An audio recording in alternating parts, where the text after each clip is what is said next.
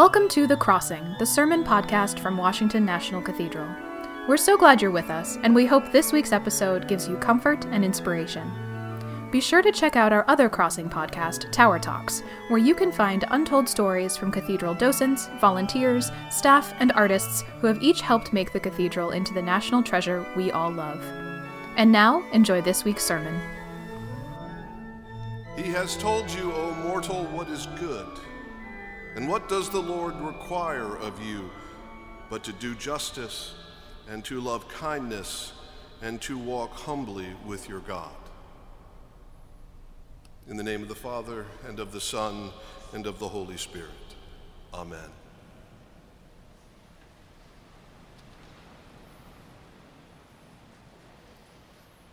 Good morning. This is the third week of our preaching series, focusing on these words from the prophet Micah. We have joined with other parishes in the Diocese of Washington and with numerous churches of various denominations from across the country to remind ourselves during this political season of some of the basic behaviors that God demands of us. In the lead up to the November elections, when our nation is so polarized and divided, this series of sermons is intended to help us find new ways of being together, new ways of relating to one another that respect our differences and honor our sacredness, because we are all the beloved children of God. 2 weeks ago, Bishop Gene Robinson started us off reminding us that to do the work of justice is essential to our lives as Christians. It isn't enough to talk about justice. God calls us to do the work of justice, to get our hands dirty, causing good trouble, as John Lewis reminded us. Because being kind and being humble don't mean very much if we're not willing to stand up for what is right. Last week, Bishop Mary Ann reminded us that strong disagreements in our country are not the problem. Rather, strong disagreements and the expression of strongly held beliefs are a blessing of our democracy. It isn't the fact that we disagree that causes problems, it's how we disagree. We can stand up for our most strongly held beliefs, but we must do so with kindness and respect, rather than petty cruelty. Always working to narrow the gaps between us and to tone down the rhetoric. As she said, the seeds of social polarization lie beneath every community on the planet. And if we're honest, they lie within ourselves. This week, I'm going to focus on humility, which some have called a kind of master virtue that is critical to justice and kindness. Because humility keeps the work of justice from becoming authoritarian. And kindness and humility enables our acts of kindness from being purely self-serving. So what is humility? What does it mean to be humble? Some people think that being humble means being docile or mild or even subservient. Ted Turner, echoing Nietzsche, once famously said that Christians are wimps. And I think many people believe that the good, humble Christian is always meek and mild and deferential. But that is not what it means to be humble. In fact, it seems to me the word humility is often quite misunderstood. C.S. Lewis, in his book Mere Christianity, wrote, Do not imagine that if you met a really humble person, that he will be what most people call humble nowadays. He will not be a sort of greasy, smarmy person who is always telling you that, of course, he is nobody. Probably all you will think about him is that he seemed a cheerful, intelligent chap who took a real interest in what you said to him. Lewis went on to say, humility is not thinking less of ourselves, but thinking of ourselves less. Did you know that the word humble comes from the Latin word humus, meaning ground or soil? Now, Genesis tells us that we are made from the very ground itself, from the dust of the earth. But Genesis also tells us that we are priceless because we are also made in the image of God. In this sense, the humble person is the person who knows how special and how valuable they are because they are created in God's image. And at the same time, the humble person never forgets the truth of what we are, of what we remind ourselves every Ash Wednesday, that we are dust, and to dust we shall return. In our powerful passage from Romans that we just read, Paul makes it clear that humility is required to be able to let love be genuine.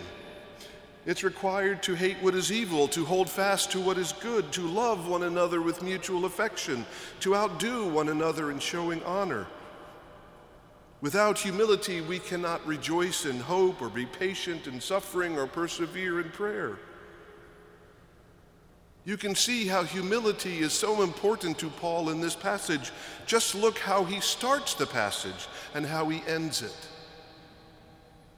Right from the beginning, Paul says, "For by the grace given to me, I say to everyone among you, do not think of yourself more highly than you ought to think."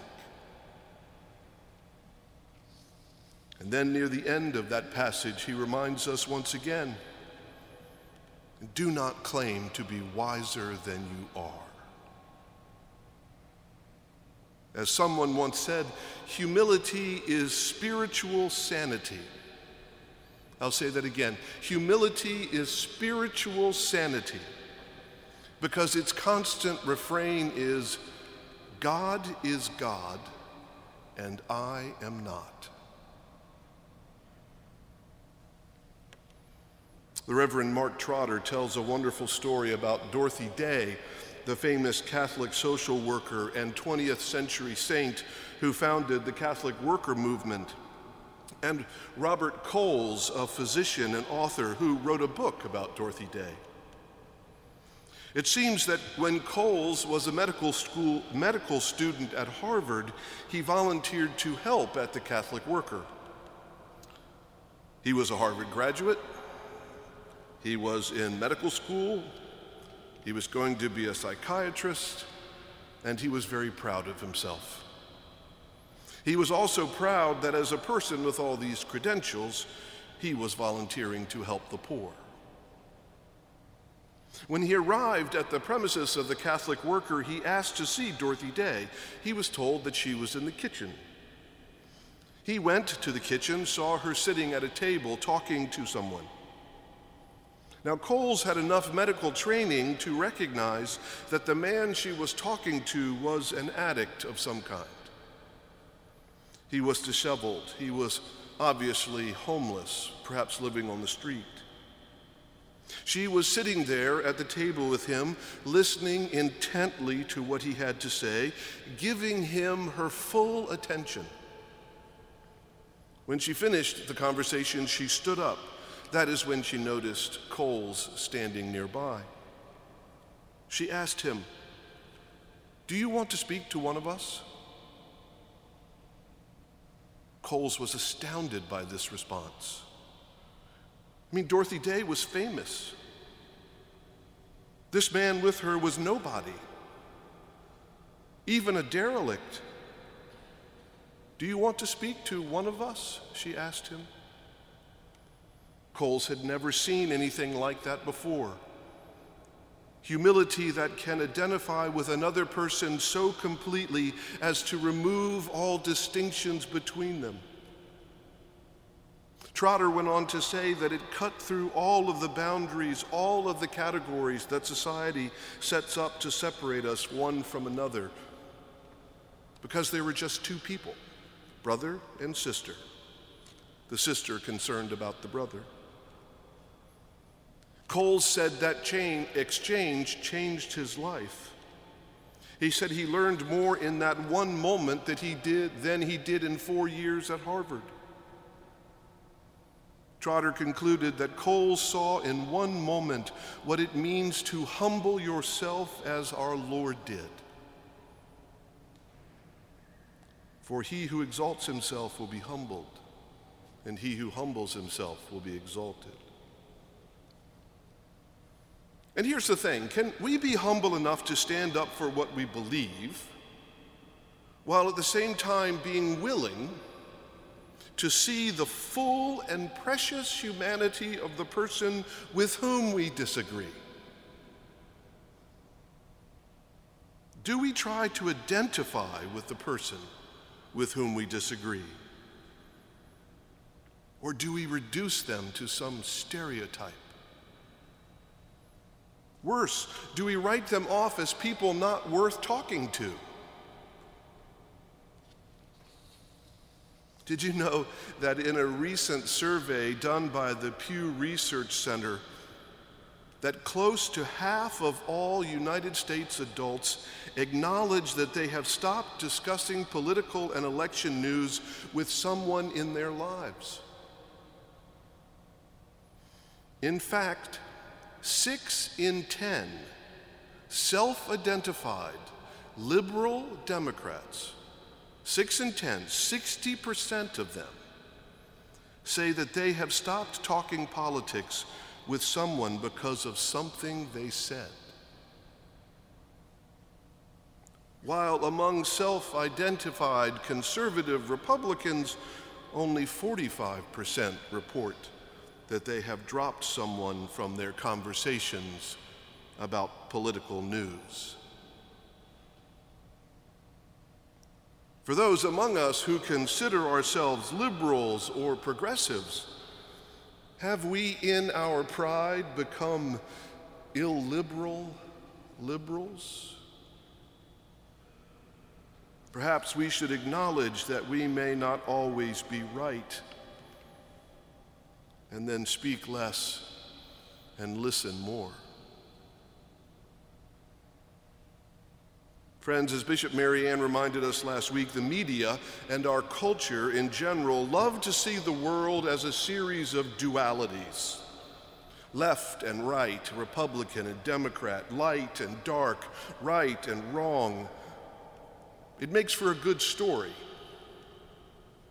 But this kind of moral splitting, where we divide the world into good and bad, generally placing ourselves in the first group, is a false and incomplete way of looking at the world.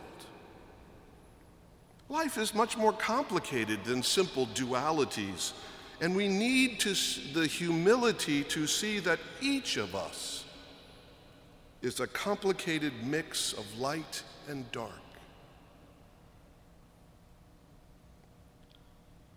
Alexander Solzhenitsyn once famously wrote,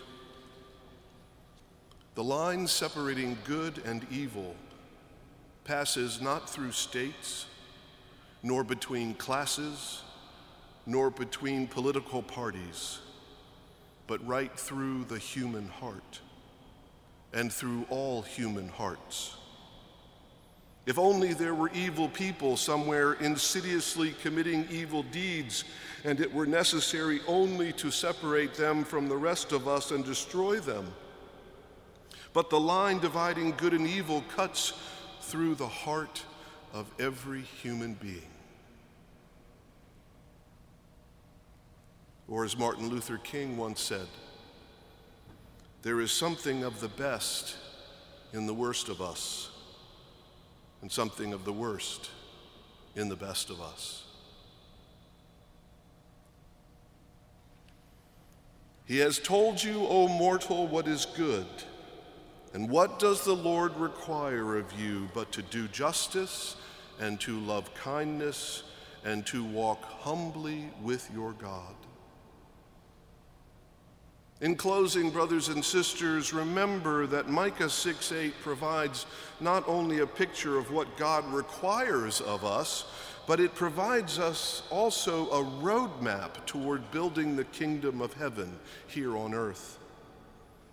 Because there can be no kingdom without justice, and there can be no justice without kindness. Moreover, without humility to see our own weaknesses and acknowledge our own failings, we can never surrender our will to God's will. And without humility, there can be no kingdom building at all. Amen.